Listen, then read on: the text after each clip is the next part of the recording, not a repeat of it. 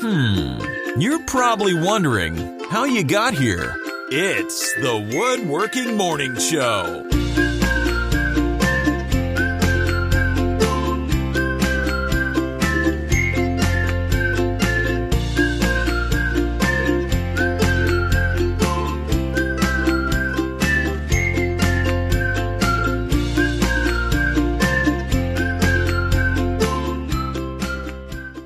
Well, good morning, everyone. Welcome to the Morning Wood Show. I figured I'd try it on for size. What do you think? No? No bueno? Welcome to the Morning Wood. Wood. We've all got morning wood. All right. Good morning, everybody. I'm Mark. And I'm Nicole. And welcome to the Woodworking Morning Show. Sorry. Nicole wants to watch it, too. She's so excited. She got to watch it. So, good morning. It's been a crazy week. I broke another bandsaw blade yesterday. Don't tell Facebook about it.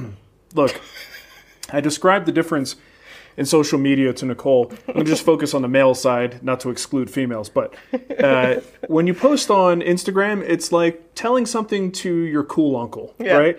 And he may not know everything, but he's got something fun to say. And he actually might know a tidbit that you don't know. You could learn something from your uncle. On Facebook, it's kind of like telling something to your grumpy dad, right? So instead of focusing on the fact that the weld broke again, it's like, had a backup. well, you didn't have a spare, so you're an idiot. And it's like, well, look, yeah, I know. I'm an idiot for not having a spare. That's totally besides the point. But yeah, that's a very different personality on each platform. It really is. And it amazes me.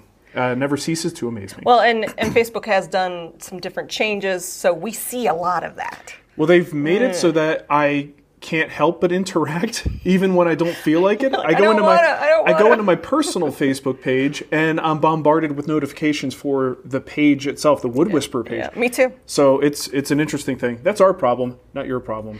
So so I did break a blade. You guys want to see it real quick? Oh, you have a picture? Yeah, I did. I put a picture in here. Right there. So yet another weld break. Someone had said to be sure to tell them that it was blue. Yeah. Oh, well, I sent them the picture, so they know what's up. Okay. And they were like, no, it shouldn't break on the weld.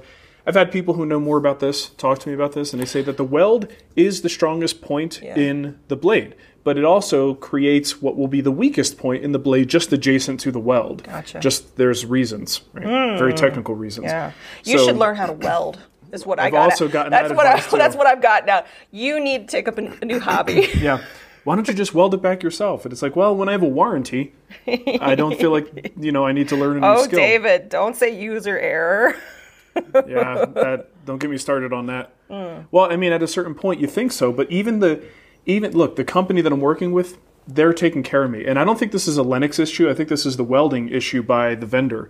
The guy who's taking care of me, he's like, look, no matter what you did, it should not be breaking at the weld. So this is the company who's replacing this now for the second time.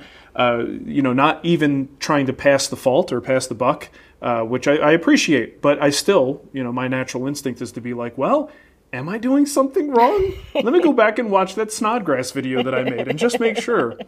So anyway, it's broken. Bandsaw Blades Direct is taking care of me. They've always been great on the customer service side of things. No complaints there. But here's the great moral to the story.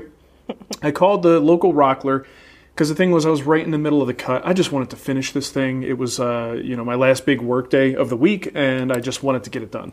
So right in the middle of the cut, I'm cutting veneers while cutting laminations for a bent lamination, and I have to stop working. So I call Rockler. They unfortunately don't carry blades of that size. It's 153 inch for the PM Powermatic PM 1500. And they said, well, we don't have that, but what you might want to do is call Rocky Mountain Blades. Yeah. And it's a local company. I never, because so much of what I do is on the internet, I tend to think internet and not always think local. Yeah. These guys were fantastic. I got off the phone with them, told them I need the blade as soon as possible so I can complete this job today. He says, how far are you? I said, about 15, 20 minutes. He's like, leave now. It'll be here it'll be done when you get here. They make the blades themselves, right? Yeah, they do all the welding on site. So they get this stuff like in big coils, Yeah. and then they just cut it to size. Amazing. $20. I could buy 12 of those. Yeah. And still be ahead compared to the cost of that carbide tip blade. So I got some real soul searching to do on what I want in the world of bandsaw blades. But the fact that I found a great local resource like that just makes me giddy and excited and happy to know that if I am in a bind, I need someone to re-weld something, I need a sharpening done, that shop certainly, everybody's telling me who is in this area, like, oh, they're great. Like, that's you didn't know about them? Well, then I saw that there's a woodworker that is like, his shop is right next to him. New Collar Goods. Yep. Yeah, they got me on Instagram. I was looking at their Instagram, and they made a really funny video, and I watched the video, and they're dancing and being silly. I'm like, I think you guys would get along. Yeah. Just throwing that out there. Okay, yeah. They seem cool. Just clarification, I don't take Fridays off. I work my butt off on Fridays. I'm just not necessarily in the shop. Right. So Fridays are not my big woodworking day. Hey, Charles McBride is checking out my mug. It's Whitehall Pottery. If you look up Whitehall Pottery, she doesn't have any of the, this is the social distancing 2020 mug that I got. She doesn't have any of these left, but she makes beautiful mugs. So check her out and support small business. It is beautiful. It's all about the local small businesses today, huh? Yeah. Well, she's in Pennsylvania. She's not local. It's all about the small businesses today, huh? Local or not. Quick couple of thank yous here. So folks helped us out over on Patreon. That's patreon.com/woodwhisper, and also on YouTube using the membership thing that they have there. The YouTube. But it's comparable.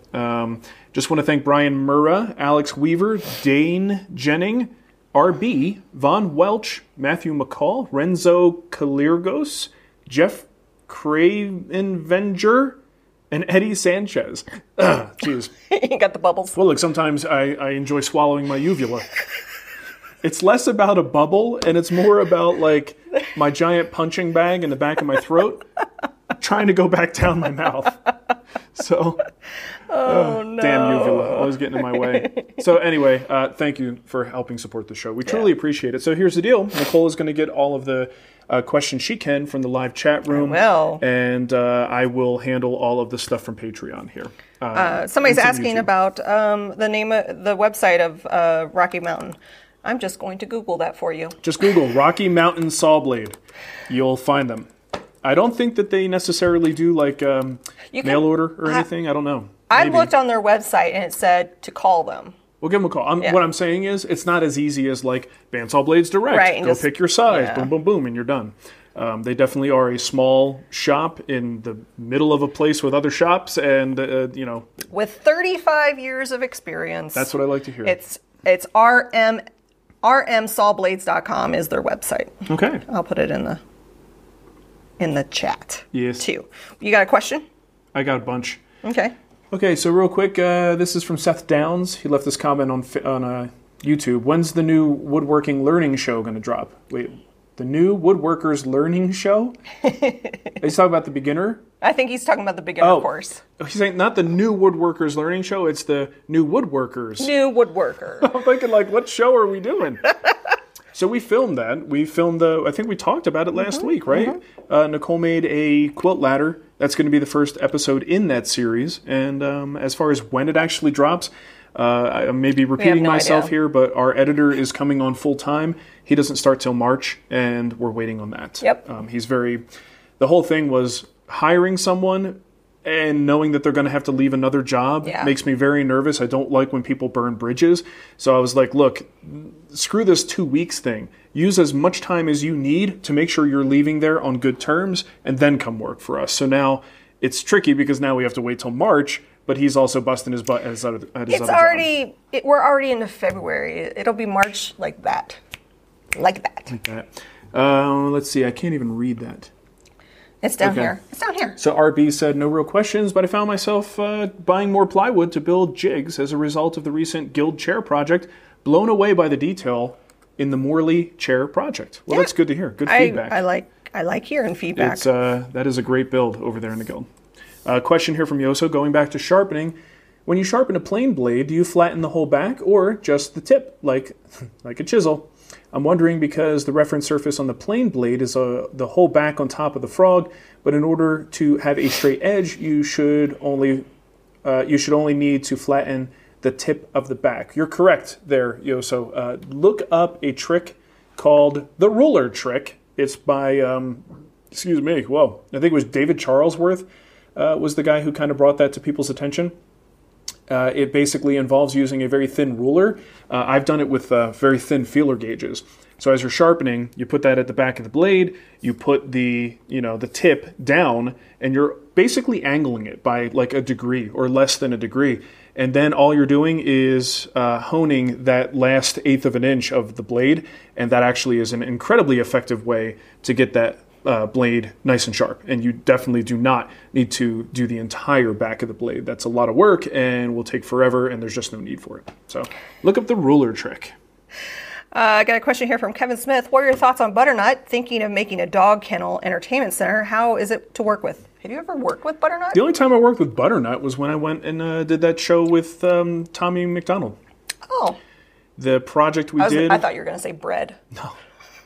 The only time I worked with I actually butternut. did consider butternut as part of that build. So it seemed okay. And the thing was when you're filming for a PBS show and you're the guest, you actually don't do a whole lot. Mm-hmm. You just sit there and look at the host and don't look at the camera. That's the only thing I can really remember. Butternut worked just fine. It was long ago. I can't even really rattle off some properties of it, but there was nothing about it that made me go, oh, I'll never work with that again. It was a pretty decent wood, but I'm sure some people in the chat have more experience with butternut than I do. Okay.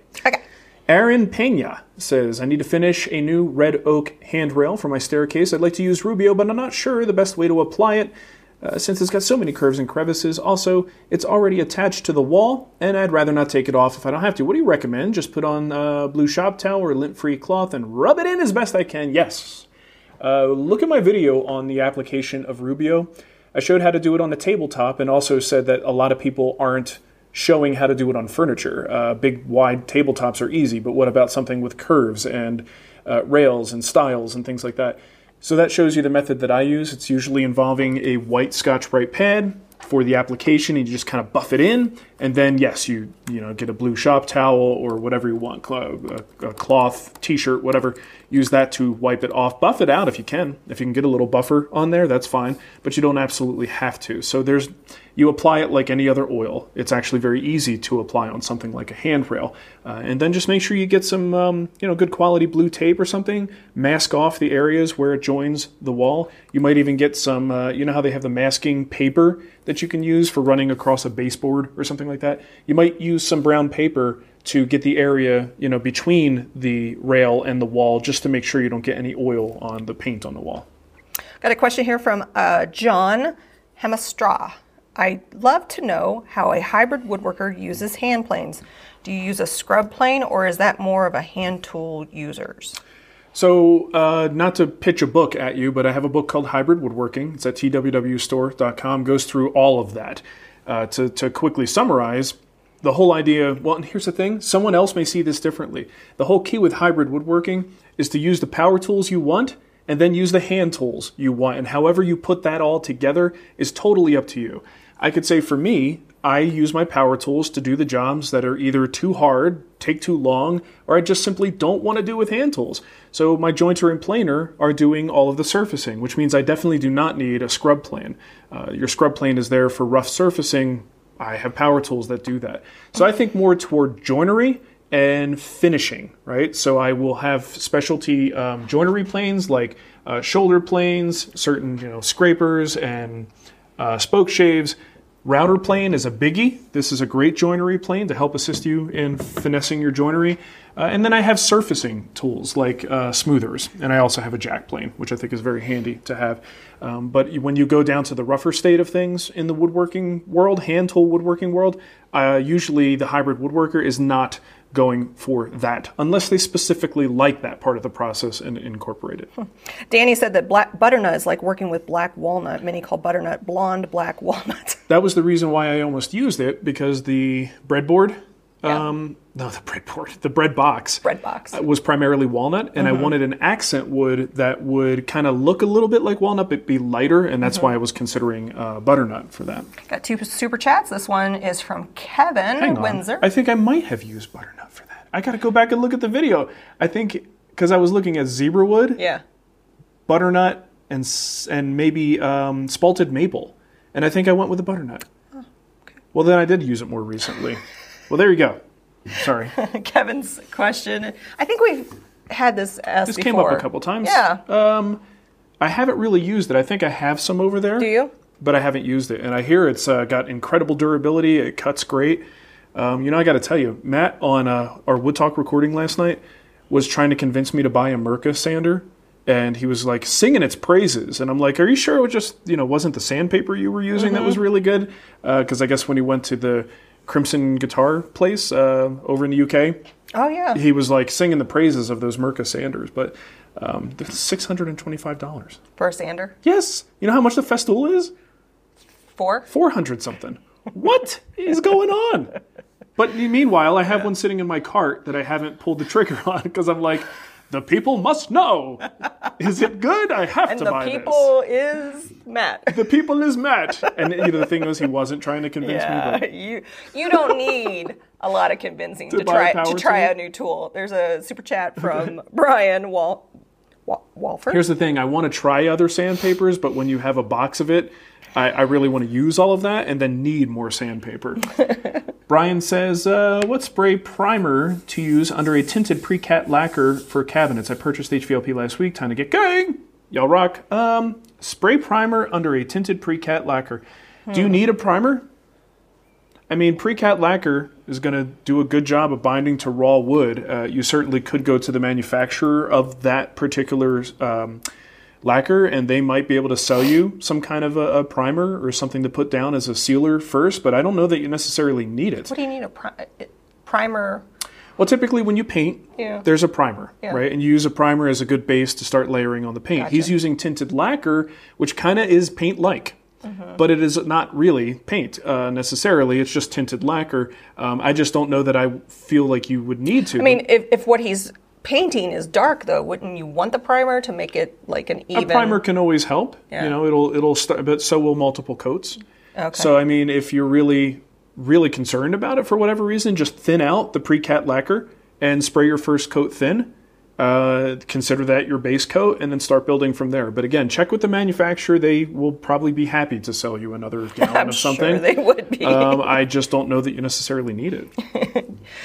You got a Patreon question for me? I have more questions. Tim says that butternut is also good for relief carving, from what I hear. What's relief carving? Where you carve. And you feel relief? And you feel relief afterwards. That felt good. It's a very stress-relieving process. It's basically where the image is. How do I describe it? It's like you're carving, right? But the image is made in the negative. Is that the way you would like the relief is what creates the image? Ah, yes. Okay. Does that make any sense? I may not have explained it. Hadamona wants to know if you have any more CNC projects for those of us with no interest in CNC. Wait, I don't understand the question. I think is it a joke? I think it might be a joke. Any CNC projects for those of us with no interest in CNC? Sure. That sounds like something I would do. I think I read that right. That's what you wrote. Charles Neal used the Mirka sanders. It's good to know. I missed that guy. RB said the Morley chair. What's the router bit he used to do the shaping of the arm? The one he cut off the bearing. Didn't you show that in the guild meeting? I did show it in the guild meeting, and I'll tell you what, I'm going to go to that post today because Philip did the write-ups for that, but he ignored me when I told him make sure you put any relevant links to products that you used. Yeah. So I'm going to go in there and make sure that link is there for you. I can't give it to you right this minute, but look on Amazon for in our Magnate. store. No, it's in our store, amazon.com/shop/The Wood Whisperer. And I believe it is under Mark Recommends. But I'm going to put a link in the chat as well for you. It's a great bit. I love that thing. I hear a garbage truck. Okay. Yep, there it is. The first thing in Mark Recommends. Just go to your... Don't ignore the chat. Do the Patreon post. Oh, yeah. Why am I looking at chat? I don't know. Questions. I got obsessed. I'm sorry. I'm zoning out. Okay. Cole Mason. When my tool collection was fairly modest, I had no issue organizing my manuals, receipts, in a binder for easy access. Now that my collection has seemingly exploded in quantity, so has the mass of random documents in my drawers, any tips on how to keep tool-related paperwork organized and accessible? Absolutely, Cole. Go digital, dude. Get rid of that paper. Here's the thing. 99% of your manuals are available online in a PDF format. So you don't even have to scan it yourself or do anything goofy like that. Just go get the PDF, put it in a folder, back up your hard drive, which you should be doing anyway. You'll be fine. Take your phone, go download there's probably tons of apps that will do this, but since I'm a Dropbox user, I just use my Dropbox app. Every receipt that I have, I go to Home Depot or Lowe's, I get into my car, I take that receipt, I take a photo of it, and it automatically puts it into my receipts folder for 2021. This is all digital. You should not have to have any paperwork. So scan or photograph everything, get into that habit of creating digital versions of these things and make sure it's all backed up and get rid of all of that paper. Even for resale on tools, I don't bother holding on to manuals anymore because they're online. They also update manuals over time and they typically are more accurate. So get the latest version. If not from the manufacturer, there's usually some kind of third-party website that archives these things and you could usually get it. But once you have it, go ahead and put that on a hard drive, save it for yourself, and then you've always got it when you need it. Go digital. It's the way to go. Digital.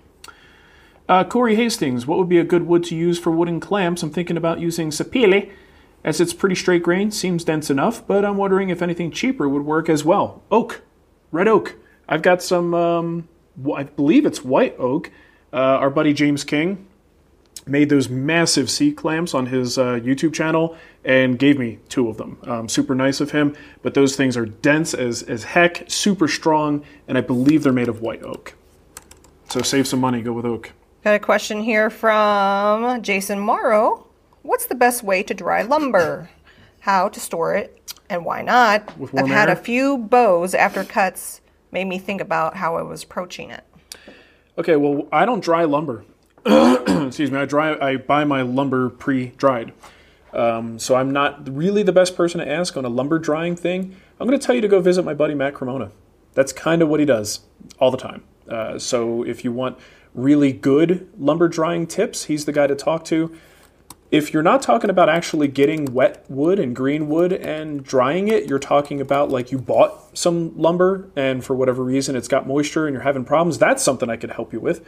But it sounds like you might be talking about actual green lumber and how to store it and make sure it's dry enough to use for furniture. Back in 2017, little Matt made a video called How to Dry Lumber Outside. There you go. I just linked to it in the chat for you. He knows what's up. Did you do something on Amazon? I did. I had to re-log in. Tony Tang says, so I was watching the Philip Morley table video. If I have templates with straight lines, can I do the Philip Morley saw flush trim technique for all of the edges? I'm just imagining if the template reference edge is too short, it could be dangerous, but maybe I can use a miter gauge with a flush trim fence. Since the offcut won't be wedged between the blade and the fence. What are your thoughts on that? Yes. So the Philip Morley technique on this uses what they call the L fence. So it's basically a fence that's above the blade, sitting above the blade, but perfectly in line with the outside teeth. And then you can take a template on a workpiece that's slightly oversized, and that template rides along the L fence. So it's going for a nice straight line cut, but the blade is just removing it. Excuse me. Sorry. Talking a lot this morning. Yeah, you are. I did that on Wood Talk last night, too. I was like, guys, I got to stop. Hold on. It's not something I'm doing intentionally to be rude. But you got a straight run right along this jig, and it just cleans it up perfectly. The trick is when maybe you're doing the end of a workpiece and you're cutting off that end. Well, now we're doing a cross cut. It's got a lot of potential to move when you do that. There's not that much surface area or reference area. So it can be a little bit dicey, but the trick is you just can't be removing a lot of material. If you're just kind of removing a blade width, even if you pull away from the fence, it won't do anything. It won't do any damage. It won't send the workpiece flying. So it's something where you have to really practice and understand that method to make it as safe as possible. It is what I would call a more advanced method. I think it will work, and I think what you're talking about will work just fine. But if something seems like, maybe I should use a miter gauge to assist with that operation, then use the miter gauge, right? If that little bird in your mind is telling you that you should do it, then do it. Until you get to a point that you feel comfortable doing things a slightly different way. I don't do that method. I don't really have much practice with it, but I've seen Philip do it so many times that I feel confident in recommending people can try it. but definitely try it with some reservations and some precautions. Oh, sorry, I got caught up in an email. I got a question here. Oh, no, it wasn't a question. It was a comment from Andy. Andy said, I get manuals. He uses an app called Home Serve. They will, if it's available, upload the manuals, part replacement parts, etc. for you. That's kind of cool. Home Serve. Oh, that sounds good to me.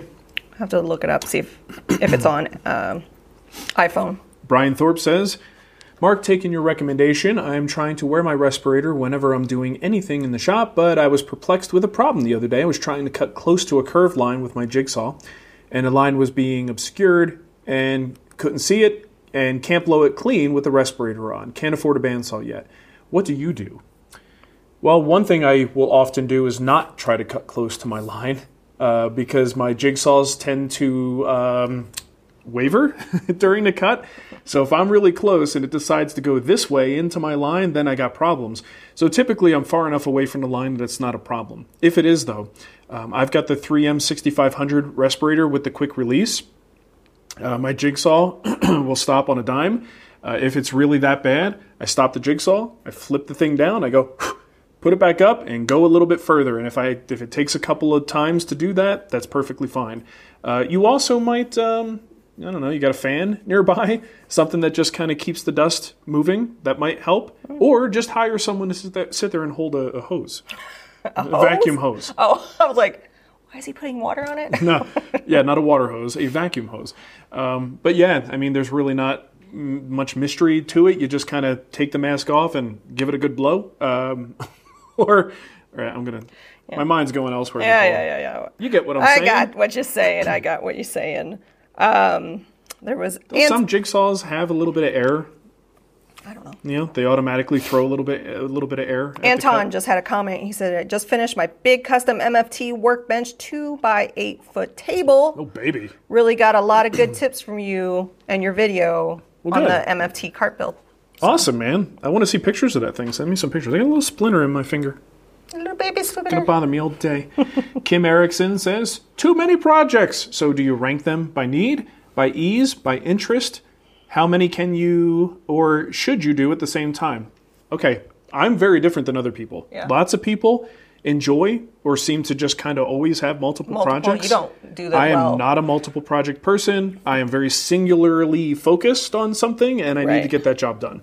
In fact, when I am distracted from a project and pulled into something else, it causes me great angst. Yeah. I don't like it. Oh, he hates it. So for me, it's one project at a time. I do feel like most people would benefit from focusing on one thing at a time. Multitasking is a myth, and you can quote me on that.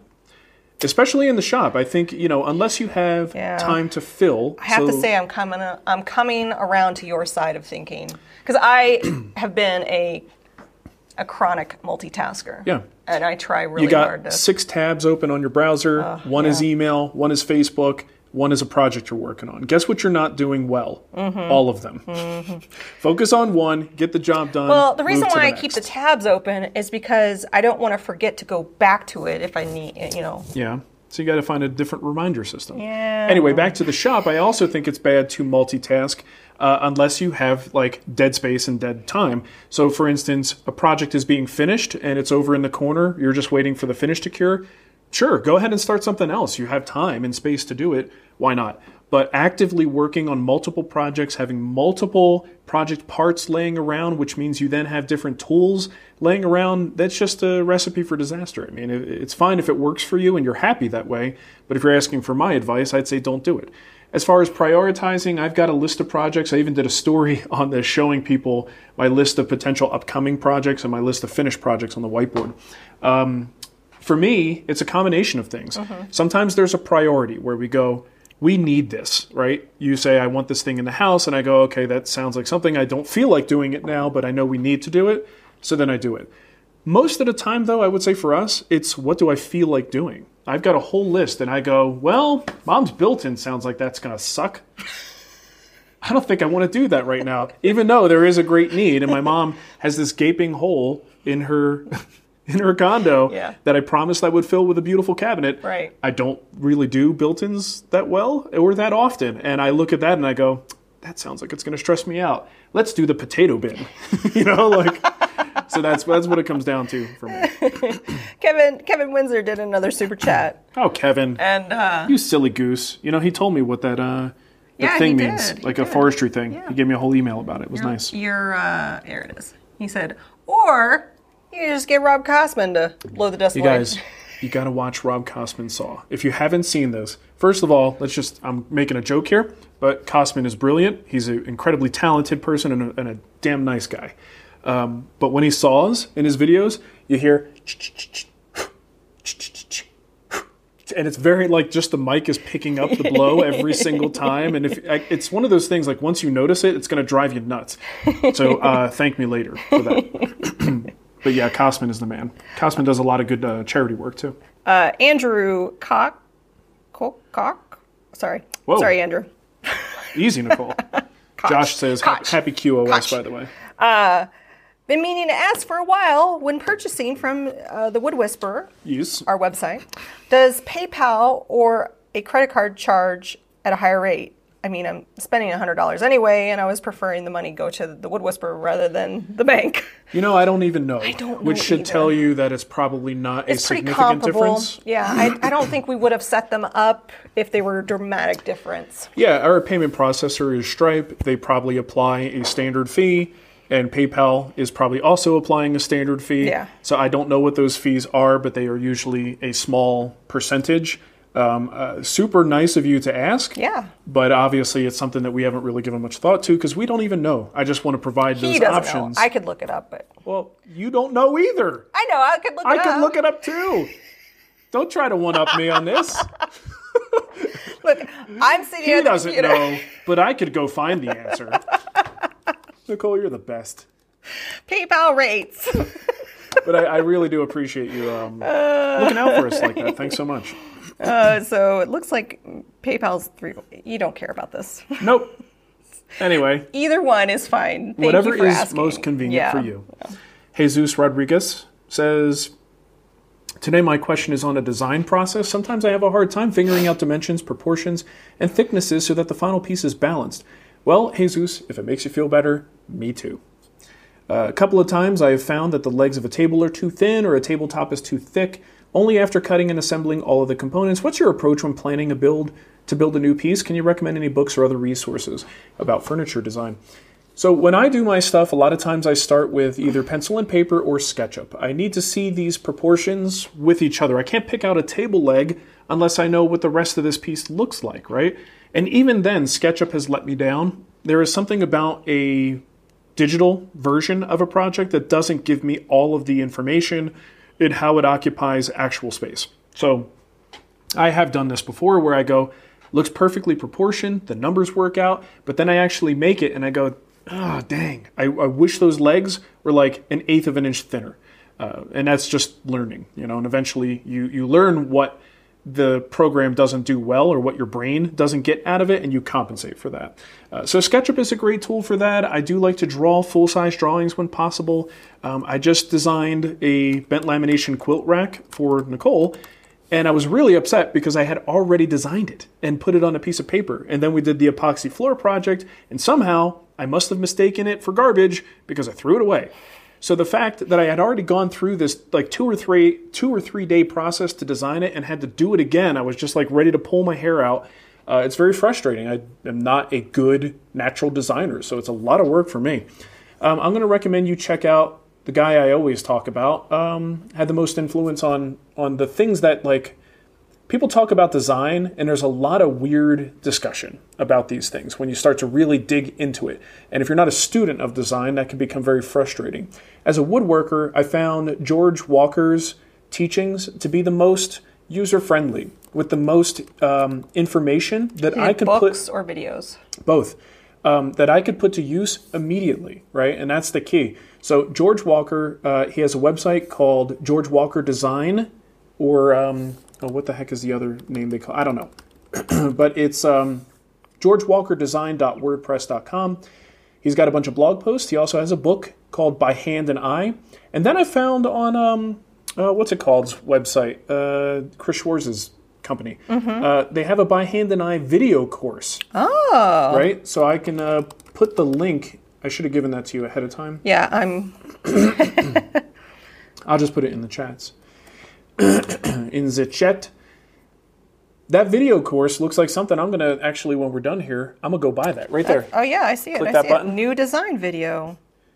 $15. Yeah, $15. Yeah. So George is great. I think he just describes things with ratios and in terms that I think the average person can go into the shop and start using that information and continue to use it over time. Hey, speaking about books, Ryan Kiltz in the chat said, I received your Essential Joinery book in the mail. I love it. I have to say, amazing detail. Well, thank you. So thank you, Ryan. Really, really appreciate that. And if you are watching this and you're like, what book?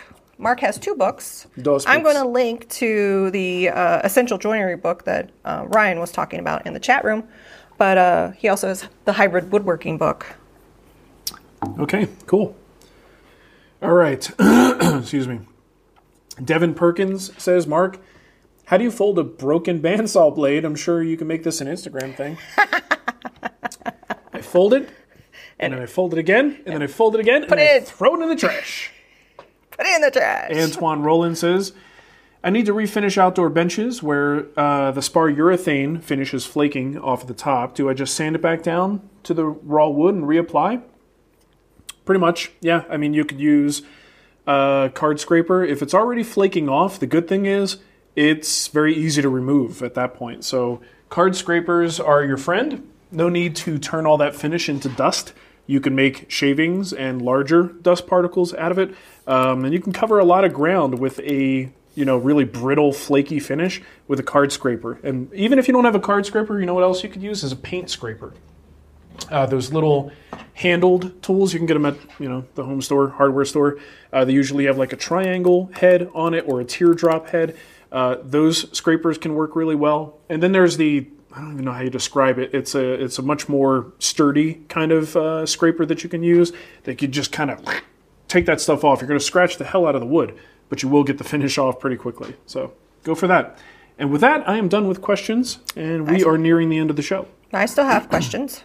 I just got a question from, where'd it go? I just lost it.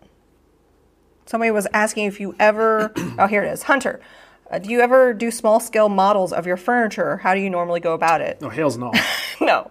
You're going to make the real version. Yeah, I'm lucky to build a piece of furniture, let alone a tiny, cute dollhouse-size version. But I do follow a Instagram account called Barbie Woodshop. And they make teeny tiny little pieces of furniture. That's pretty cool. It is really kind of. I admire that, and when I see like the little. Yeah. You'll see like Sam Maloof. There's pictures of Sam Maloof holding a tiny baby rocker Right. that actually looks perfectly proportioned and sculpted, and I'm like, that's amazing. I'll put a link to one of her posts, or it could be. Yeah. Who knows? I don't know who's running the account, but yeah, what is that? A little workbench? It's like a little baby workbench. It's so tiny. So it's all in Barbie scale, like the tools and like they post videos. It's kind of mesmerizing to watch. Yeah. So yeah, Barbie Woodshop is who you're looking for. Antoine wants to know, when is the non-essential joinery book coming out? Well, the non-essential joinery is everything else. Oh, it's a woman. So Lost Art Press did an interview with Barbie, Barbie's Barbie Woodshop. Yeah. So it's that's really cool. A young woman who's blazing and inspiring trail for others. Barbie Woodshop. That's pretty awesome. I admire that level of detail. I do too. And that scale. I love it. It's pretty great.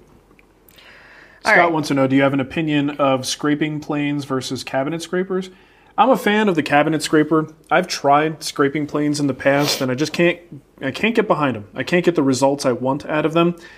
So typically, I just go for a much less expensive, well, maybe not in the case of the Veritas, but a simpler device like a number 80 cabinet scraper or the Veritas equivalent of that, and then also card scrapers.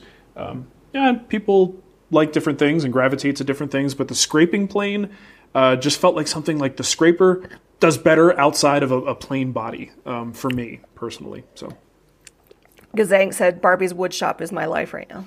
That sounds about right. And Chrissy said, new measurement, Barbie scale. Put it on the Barbie scale. Rasselin 1911 said, I know this is more location specific. He's in Colorado Springs, but do you buy different kinds of, where do you buy your lumber? Hardwood, plywood? Pretty much everything is from Austin Hardwoods here in town. But if you're looking for other vendors, I know we have a Facebook group called Denver Woodworkers and Makers that you could ask to join. And I have a spreadsheet where I've let the members add resources of all around all of Colorado Springs, Denver, Boulder. It's a whole thing. So look for... There's a lot of little gems if you dig. Well, and there's a lot of like sawyers that are just kind of doing their own thing. They're not necessarily a brick and mortar business. They're just making lumber. Just a dude and a saw. Yep. A lot of times. Pretty much a dude and a saw. I got a question here from Vincent. Will oil-based finishes like armor seal or waterlocks change the color of exotic woods like purple heart or pink ivory due to the ambering effect? Yes. That was easy. They can. I mean, the darker the color, the base color of the wood, I think the less you'll notice it. It just kind of enhances the color. So that yellowing and ambering definitely is noticeable on your lighter colors. But the darker it is, the less you notice it. But it's still happening. It's a question of whether it's noticeable. All right. All right, let's take one more question. Tom Weatherhead wants to know, it's kind of fitting, when are you redoing the books as audio books? Would anyone really want that? Do you listen to him during the morning show? Yeah, talking is difficult for me for long periods of time. I would be terrible at an audiobook. Sitting in the office recording an audiobook, I actually think that would be fun. Yeah. I just can't imagine, can you imagine the Essential Joinery book, which is a step-by-step picture book and picture-focused book being describing the situation. I don't know that would go over really well. Well, even Nick Offerman, you told me Nick Offerman's book that I got you for Christmas. Yeah. You were glad that I got it because you listened to it via audiobook. Yeah, I didn't realize how much how many photos there were and how much it was focused on those photos. It kind of... I didn't feel like I was missing anything because I didn't know. Right. But then once I saw the actual book, I was like, oh, okay, I did miss something. But they did a good job of not making you feel like you missed something. Yep. So that's always good. Chrissy Ward wants to know, scroll sanding... saw pieces, the little details. What little tools best do the job? I don't do much of that, Chrissy, but there are, I found little sanding sticks where you can actually, it's got a little sanding band on it and it comes to sort of a tapered point that you can then sort of rotate that sanding band to get a fresh portion of it. I found those useful for really tight details. Do you make them or do you buy them? It was something I bought. They had 4 different colors. You can get different grits. But it's like a little sanding tool.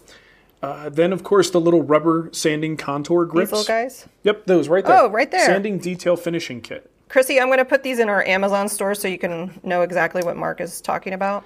There is something called a riffler file. You could find different types of files that have very fine edges on them. Those are all metal, so they're not going to dull as quickly as sandpaper. Those would be options to look into. And, make extensive use of small dowels with sandpaper wrapped around them. That's always an old school way to do it. There you go. Okay. All right. I think we are just about done today. I'm going to... I need you to tap dance a little bit while I pull up the Patreon post. We do an after show where we talk about just about anything. We can talk about woodworking, but it's open to... Talk about video games.